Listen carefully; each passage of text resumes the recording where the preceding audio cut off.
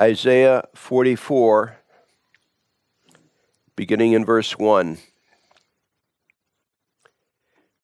Yet hear now, O Jacob, my servant, and Israel, whom I have chosen. Thus says the Lord, who made you and formed you from the womb, who will help you. Fear not, O Jacob, my servant, and you, Jeshurun, whom I have chosen. For I will pour water on him who is thirsty, and floods on the dry ground. I will pour my spirit on your descendants and my blessing on your offspring. They will spring up among the grass like willows by the watercourses. One will say, I am the Lord's. Another will call himself by the name of Jacob. Another will write with his hand, the Lord's, and name himself by the name of Israel. There is, thus says the Lord, the King of Israel, and his Redeemer, the Lord of hosts. I am the first, and I am the last. Besides me, there is no God, and who can proclaim as I do? Then let him declare it and set in order for me, since I appointed the ancient people and the things that are coming and shall come. Let them show these things to them. Do not fear, nor be afraid. Have I not told you from that time and declared it? You are my witnesses. Is there a God besides me? Indeed, there is no other rock. I know not one. Our Lord, there is no other rock. There is no other one whom we can throw our arms around and know that we are safe, secure, immovable. We are asking that today, as we meet with you, that you will be our shepherd in this time together, that we will leave here, each one of us, with a single, powerful understanding about you, something that has been clarified, or maybe brand new or clarified, that will enable us to more firmly hold to, by the help of your Holy Spirit, more firmly hold to that rock. And that we will see in the week to come an outcome of having been here in your presence, listening to you, hearing the voice of your Holy Spirit from your word. We ask for this divine outcome from the God who is more eager to bless us than we are to be blessed, more eager to father us than we are to be fathered, more eager to be that solid rock, that anchor for us, than we are even to be granted that blessing. Lord, we ask that you would show yourself strong on behalf of your sometimes foolish children. We ask this of you, good shepherd, Lord Jesus Christ, God the Father, God the Son, God the Holy Spirit. Amen. The Holy Spirit's letter to the Colossians, Colossians chapter 2, beginning in verse 11. In him you were also circumcised with the circumcision made without hands, by putting off the body of the sins of the flesh, by the circumcision of Christ, buried with him in baptism, in which you also were raised with him through faith in the working of God, who raised him from the dead. And you, being dead in your trespasses and the uncircumcision of your flesh, he has made alive together with him, having forgiven you all trespasses, having wiped out the handwriting of requirements that was against us, which was contrary to us, and he has taken it out of the way, having nailed it to the cross. Having disarmed principalities and powers, he made a public spectacle of them, triumphing over them in it. So let no one judge you in food or in drink, or regarding a festival or a new moon or Sabbaths, which are a shadow of things to come, but the substance is of Christ.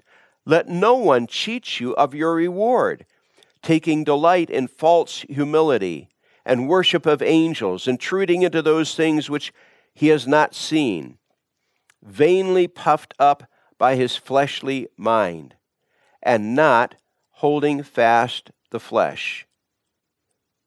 And not holding fast to the head, from whom all the body, nourished in it together by the joints and ligaments, grows with the increase that is from God.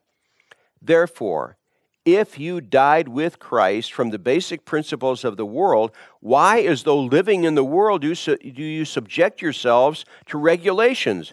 Do not touch, do not taste, do not handle, which all concern things which perish with the using, according to the commandments and doctrines of men.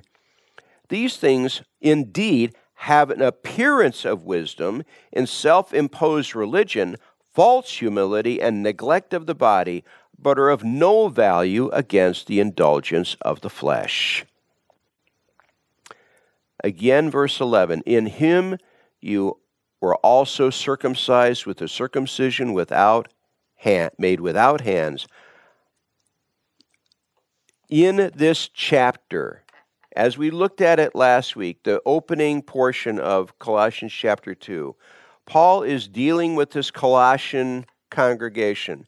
Colossae is a city in what is modern-day south central Turkey. It's about 6 miles from the city of Laodicea. They're in the same river valley. And the Colossians, Paul has never been there. But he knows about this congregation. He's gotten a great testimony about them. He's sending words of encouragement back to them. But just like all of the other congregations in the Mediterranean Roman world, they're being pulled in different directions by the cultures, plural.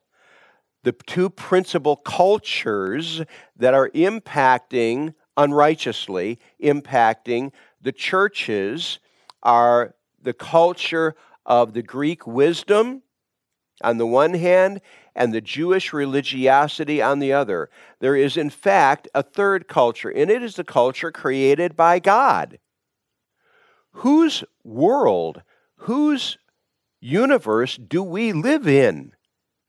We live in a universe that has the Creator God as the absolute, unrestrained Lord of this creation.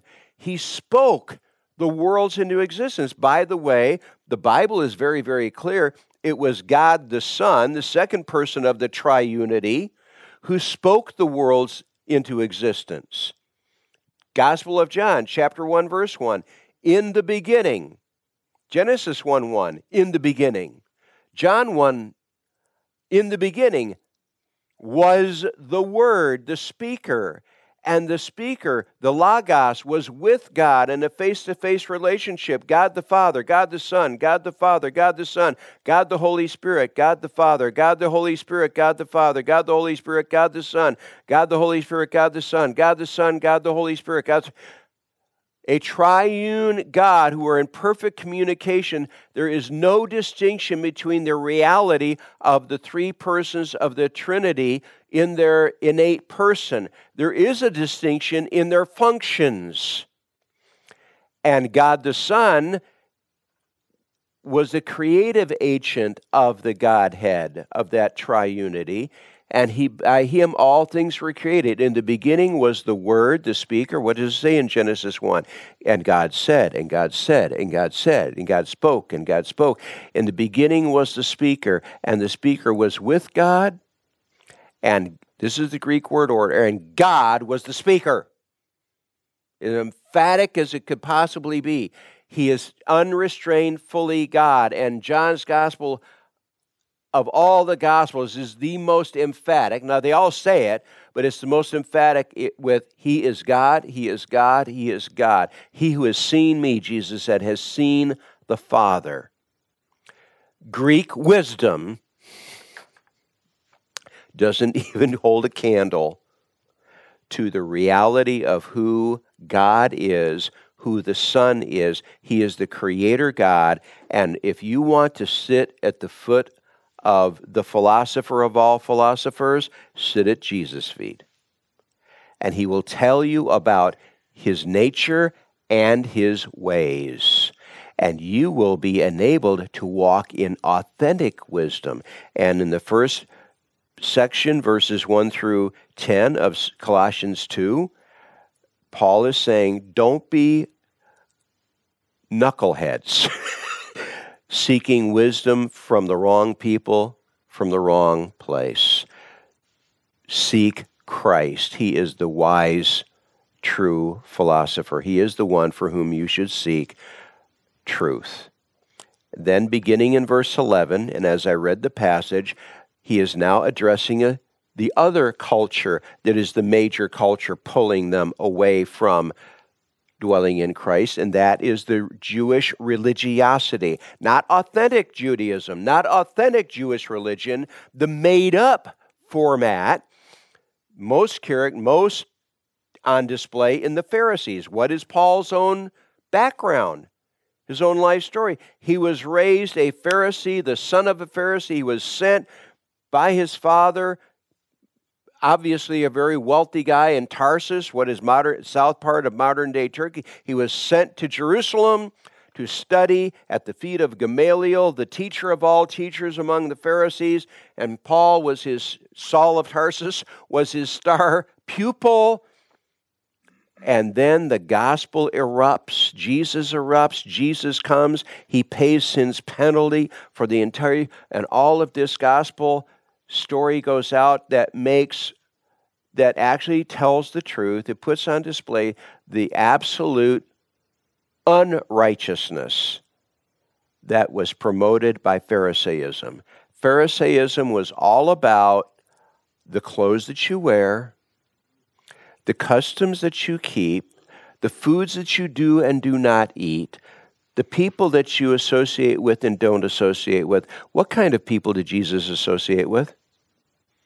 Well, he touched lepers and cleansed them. He met this Samaritan woman at the well who had been married 5 times and was now living with a man who wasn't her husband, and she is ushered into the kingdom, and she becomes the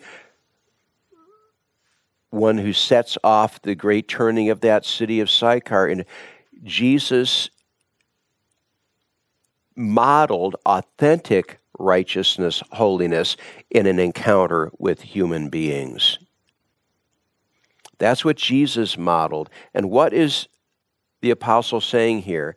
In him, you were also circumcised with the circumcision made without hands. Now, wait a minute. Where does circumcision come from? Circumcision starts in Genesis chapter 17. I just love this reality. Simple question. Abraham. Was Abraham a Jew or a Gentile when God ushered him into the kingdom? He was a Gentile. Abraham is called by God with this outrageous, fantastic promise. I'm going to bless you. I'm going to bless the world through you. I'm going to give you the western third of the Fertile Crescent. That's all going to become yours. And I'm going to do all this blessing on you. And that's Genesis 12. Genesis 15. Lord, my wife Sarah and I, we still haven't produced even one child. And yet you're going to grant me all that promise recorded there in our Bibles in what we call Genesis 12. And God says to this man sitting in his temple in the middle of the night, he says, step out of your tent. If you can count the number of stars, you can count the number of your descendants. If you can count the grains of sand on the seashore, you can count the number of your descendants. And Abram believed God to do for him what he had already proven he couldn't do for himself, and it was accounted to him for righteousness. And that is the gospel template. Lord, I am a sinful human being. I've already disqualified myself because of even one sin. I've disqualified myself from ever having a welcome with the Holy God. And God says, I'm going to qualify you for by doing for you what you can't do for yourself. I'm going to send my Son. He's going to pay sin's penalty for you so that I can grant to you a full welcome with me for free as a gift. So here's the gospel template, Genesis 15. And it's Genesis 17, several years later, when God says, okay, after Isaac has been born, after Ishmael has been, he gives him the ritual of circumcision, which is that physical ritual that establishes that ethnic distinction of Israel from the rest of humanity. It didn't get them saved. It didn't get them justified. They already had that promise, that gospel promise. And of course, even pre-Abraham, and as I've quoted it, you get used to it. You're going to hear it a lot of times. Job 19:25, Job, who predated Abraham, I know that my Redeemer lives and will stand on the earth. And though after my flesh worms destroy this body, I'm going to die, I'm going to be buried from within my own flesh, I will see God. Justified, forgiven, yanked out of my grave into a welcome into God's presence. And that's before Abraham.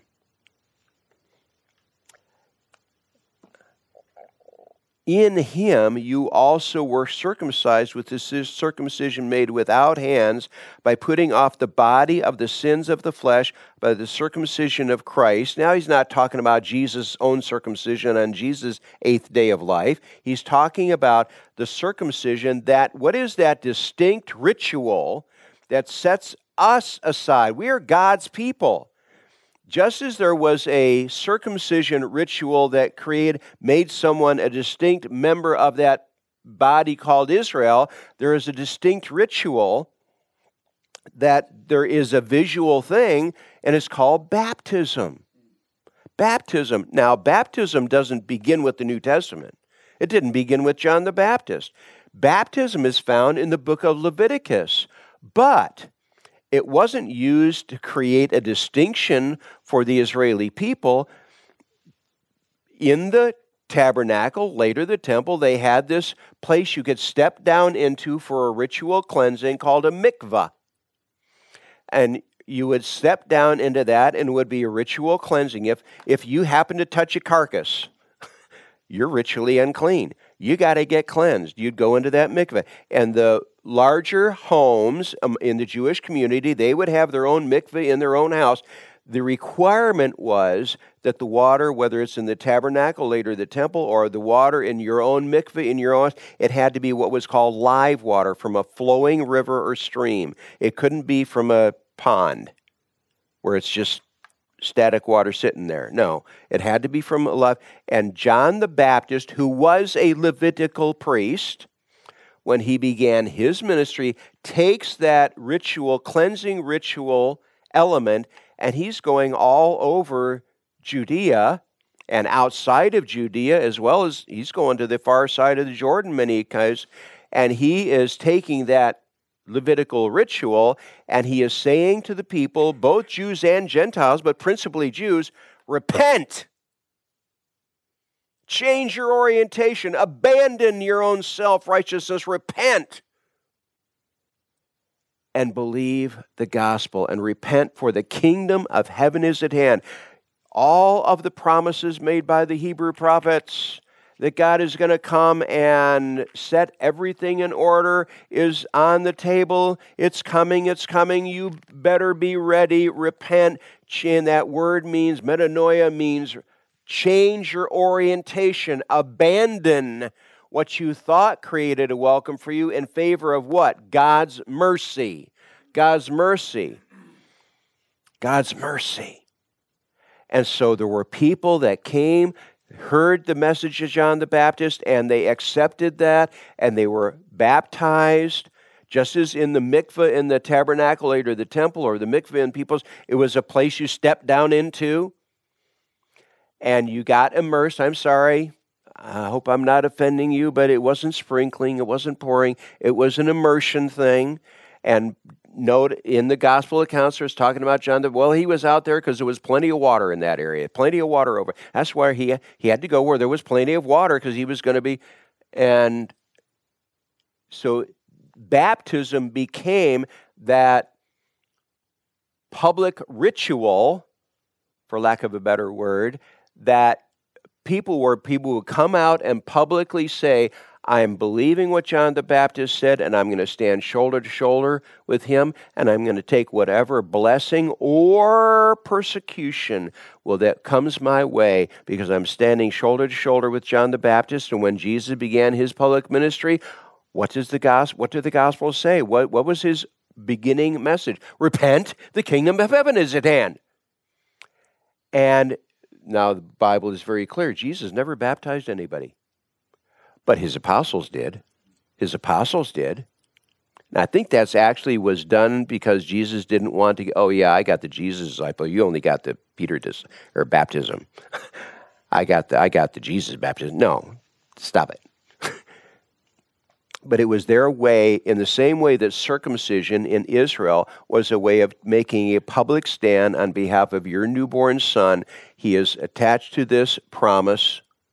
So baptism became that distinctive ritual that set us up where we took a public stand for Christ. In him you were also circumcised with a circumcision made without hands, by putting off the body of the sins of the flesh by the circumcision of Christ, buried with him in baptism, in which you also were raised with him through faith in the working of God, who raised him from the dead. Now, let's back up here a little more. Now, it's especially clear in Paul's letter to the Romans. We as fallen human beings, sons and daughters of Adam, have a problem, a twofold problem. Number one, we stand condemned before the holy God. And in Paul's letter to the Romans, he is extremely consistent, extremely consistent. The answer to my condemnation problem is faith in Christ. And when I abandon trust in myself, my own works, in favor of what Jesus has done, I become justified. I'm moved from a standing of unrighteousness and condemnation to a standing of righteousness. My sins are completely forgiven. The guilt of my sin is completely removed. It's swept away, and the very righteousness of God the Son, come in the flesh, becomes mine. That is gifted to me. So I have this standing before God. But I also have a second problem. I am sinful. And the solution word in Paul's letter to the Romans for my sinfulness is the word salvation, deliverance. And there are two aspects to that. Number one, what has God done to help me deal with my sinfulness? He's granted me the indwelling of the Holy Spirit, number one. Number two, I take a public stand for him. As he has said in Matthew 10 to the apostles, Jesus says to the apostles, if you confess me before men, I will confess you before my Father who is in heaven. If you deny me before men, I will deny you before my Father who is in heaven. If you want all of heaven's resources poured out to you for your deliverance, take a stand for me. Take a stand for me. Paul summarizes this in the book of Romans with this word, Romans 10:10. With the heart, man believes unto righteousness, unto justification. The words righteousness and justification are translating the same word. With the heart, we believe. We transfer our trust from ourselves to the work of Christ. With the heart, we believe unto justification. With the mouth, confession is made unto salvation. When I take a public stand for Christ here, and typically in the normal course of the Christian life, that would be we come to faith in Christ and we are publicly baptized. And by the way, they didn't have baptistries in churches. They went out to the place where the women drew water every morning for their homes to take home, or they did it in the public square where there was a fountain. They wanted it to be as public as possible because I'm taking a public stand for Jesus. And this community is going to treat me exactly the same way they would have treated Jesus. That could be good or that could be bad, but I'm taking a public stand for Christ in the same way that circumcision was taking a public stand on behalf of your newborn son for identifying him with that work of God in creating the nation Israel. I'm taking a public stand by the ritual of baptism. Baptism became the circumcision replacement for this new body of redeemed people called the church. Buried with him in baptism. When I took a public stand for Christ, I died to the world. I died to my old friends in sin. Those guys that I used to rub shoulders with down at the bar, they may mock me. They may come to me and ask for more information. They want to hear about this gospel too. But they're going to treat me exactly the same way they would have treated Jesus. Buried with him in baptism, in which you also were raised with him through faith in the working of God. What is this raised? That is all of heaven's resources now become yours in your walk in this hostile environment. Buried with him in baptism, in which you were also raised with him through faith. I've died to my old world. I've come alive to a new world. You were raised with him through faith in the working of God who raised him from the dead, and you, being dead in your trespasses and the uncircumcision of your flesh, he is made alive together with him, having forgiven you all trespasses, having wiped out the handwriting of requirements that was against us, which was contrary to us. Let's stop right here. What he's going for here is he is talking about the Roman culture and what they did. If you were taken into court and convicted of a crime or a series of crimes, in the Roman court system, and by the way, this is really interesting, in the Roman world, the language of the Roman world was not Latin. It was Greek. Even in the Roman Senate, the Roman senators are yelling at each other in Greek, not Latin, because Greek was the language of culture and civilization. So even in the Roman court system, they're using Greek, not Latin.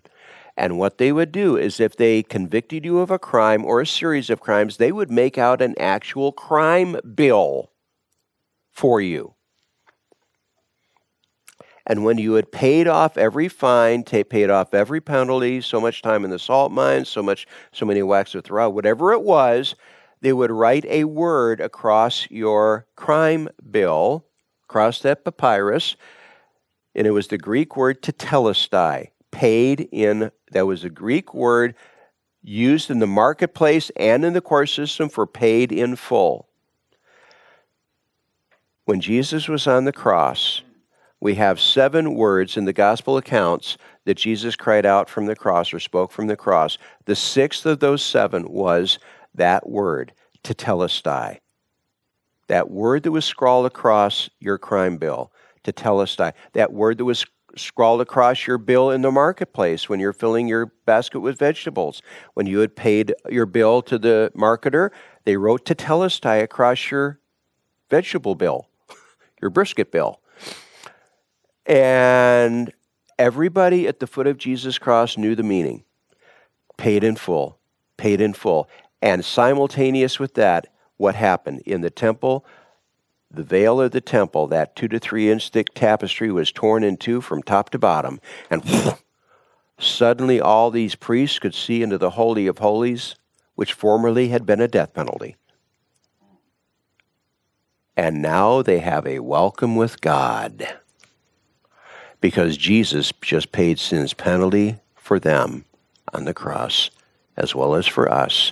And that's what he's referring to here. He has wiped out the handwriting of requirements that was against us, having which was contrary to us, and he has taken it out of the way, having nailed it to the cross. And what they would do in the Roman court system, when they wrote tetelestai across your crime bill, they would roll up that papyrus and hold it out for you, and then you could reach out and take that home with you. And you would nail it to your front door, so that if any of your old neighbors saw you in the marketplace or whatever and said, "Oh, that guy Brandon, he's supposed to be in the salt mines," you could take him by the hand, lead him to your front door and say, "No, paid in full, go away, stop it." Jesus nailed it to the cross. Paul is clearly pointing to that Roman legal custom. If you had ears to hear what's going on, after Jesus said, tetelestai, paid in full, if you'd been quietly listening, you would have heard a bang, bang, bang, bang, as God nailed that to his cross. Now I'm making that up, okay? But folks, Jesus paid sin's penalty for us. The guilt of our sin, that issue has been totally, completely addressed. I abandon trust in my own works in favor of what Jesus did for me on the cross as my sacrifice. What did John the Baptist say? "Behold the Lamb of God who takes away the sin of the world." He took away my sin. All I have to do is have enough faith to hold out an empty hand so he can place that scroll in my hand. That's all he asks of me. He's done it. Welcome the benefit. He has wiped out the handwriting of requirements that was against us, which was contrary to us, and he has taken it out of the way, having nailed it to the cross. A clear reference to that Roman legal custom. Having disarmed principalities and powers, he made a public spectacle of them, triumphing over them in it. He broke Satan's power. What had God said to the serpent in the garden? I'm going to bring a seed, Genesis 3:15, I'm going to bring a seed from the woman. Behold, the virgin shall conceive and bear a son, and you will call his name Emmanuel. I'm going to bring a seed from the woman, and he will bruise your head, which to a serpent is lethal, and you're going to bruise his heel. When Jesus was on the cross, he crushed the serpent's head. Now, one of those fangs went into his heel. But he crushed the serpent's head. He broke Satan's power. And let me tell you, I know this is true. If you have become an authentic follower of Jesus, Satan has been reminding you of all the things you've ever done to disqualify you from a welcome with God. He's after you, reminding you. He is the Revelation chapter 12. He stands before the throne of God day and night, accusing the brethren. And folks, he doesn't have to make anything up about me. He also accuses you to you. But you can turn around and spit in his eye and say, no. Jesus paid the penalty for that. Be gone, be gone, be gone. In the name of Jesus, the Redeemer, be gone. And he must leave. You have authority over the principalities and powers. You can dismiss them. Having disarmed, he broke their power over you. Now, they're going to stand there and they're going to parade. They're going to act like they still have that power, but they do not. Having disarmed principalities and powers, he made a public spectacle of them, triumphing over them in it. So let no one judge you in food or in drink or in regard to festival. Don't go back to that orientation of legalism, of religiosity. You are granted a welcome before the holy God solely on the basis of what Jesus accomplished for you. Don't insult Jesus by saying, oh, well, I can add to my Jesus righteousness with my own works righteousness. So let no one judge you in food or in drink or regarding a festival or a new moon or Sabbaths which are a shadow of things to come. Now, you've got these things. Many of these things that you're referring to are there in the book of Leviticus. But it was a format that was set in place that when we got redeemed, when Jesus accomplished his work on the cross, okay, now we can set this old format aside and step into this new format. Before the day of Pentecost, which happened 10 days after Jesus' ascension into heaven,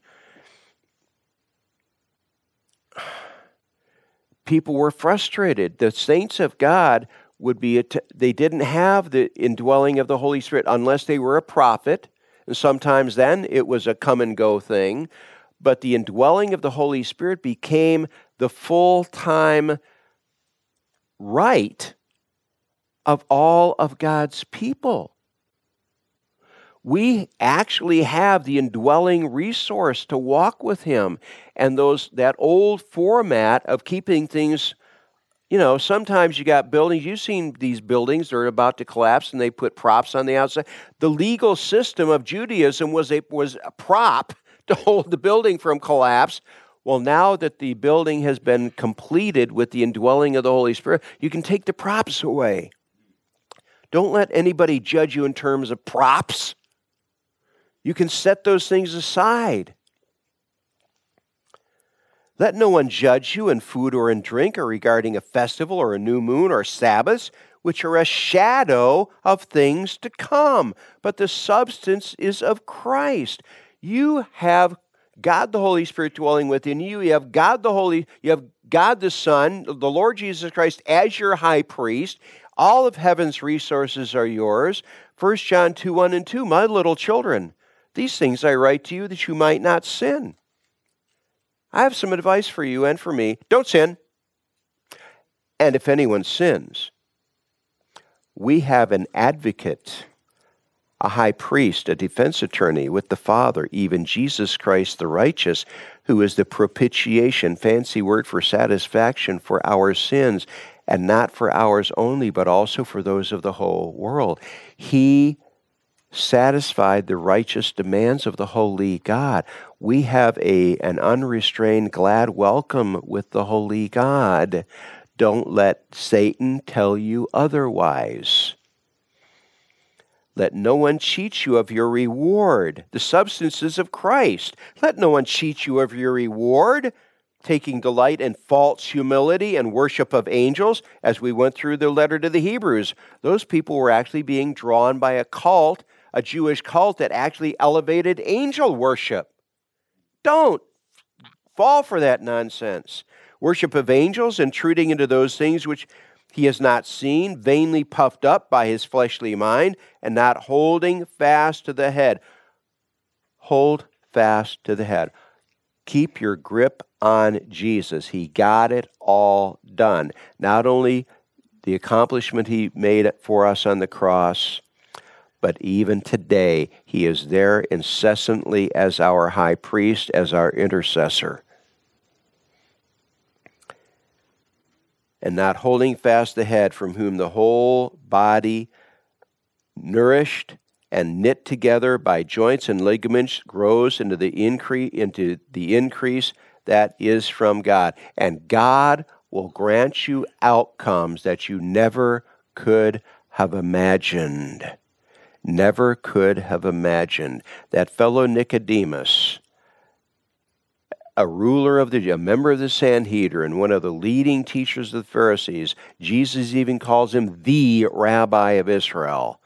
And as you read John's Gospel, you find Nicodemus, not only that amazing conversation there in John 3, but then halfway towards the end of John, you have him standing up and trying to defend Jesus' Sanhedrin, getting shouted down, but he's also one of the two men who receives Jesus' body from the cross.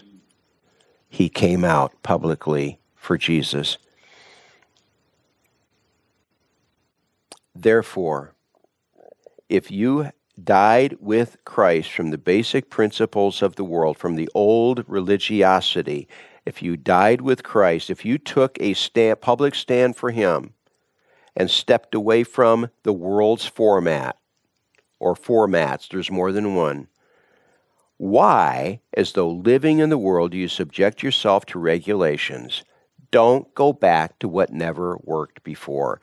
Do not touch, do not taste, do not handle, which all concerning things which perish with the using, according to the commandments and doctrines of men, not God, of men.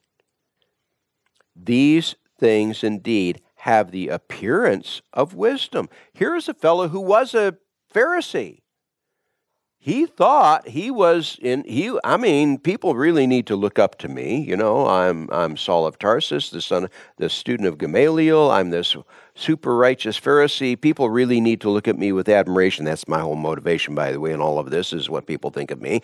And here is that fellow now saying, don't go with that nonsense. I wasted so much of my life doing that. Don't imitate my stupidity.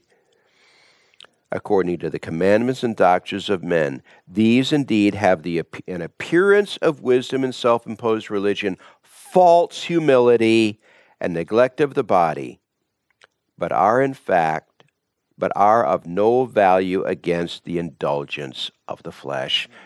In fact, the Pharisees were one of the most flesh-absorbed people because seeking the worship of the people around them, that was their actual motivation.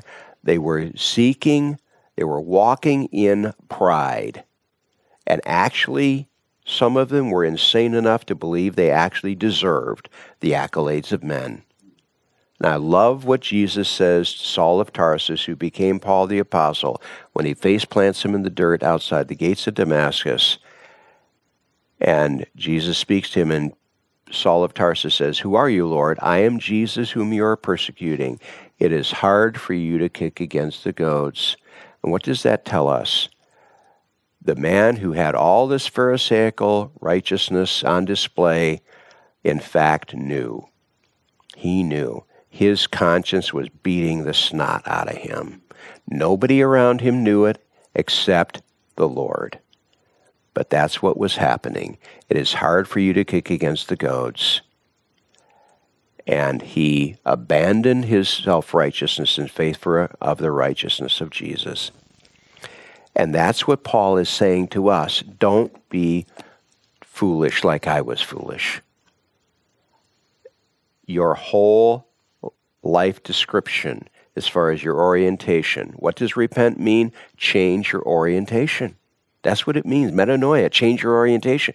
My whole orientation became Jesus and what he accomplished for me on the cross and what he accomplishes and provides for me right now as my intercessor. Let's pray together. Our Lord, left to ourselves, we are all foolish. Left to ourselves, we will follow some foolish path that will have the appearance of religion or wisdom, and it's actually neither wise nor anything that impresses you. The only wisdom that works is yours. The only righteousness that is authentic is that which you provided through your Son's work on the cross and in his present provision for us by his being our intercessor and by granting to us the indwelling of the Holy Spirit. We ask that you would enable us to walk oriented to what you declare instead of any of these other options. We ask for this wisdom the rest of this day, every hour by the hour, the rest of this week, every day. And Lord, may we become more and more and more consistent in this. We ask this of you. We need your help to do this. We need your strength. We need your guidance. We ask all of this in your name, Good Shepherd, High Priest, our intercessor Jesus. Amen. I would invite you.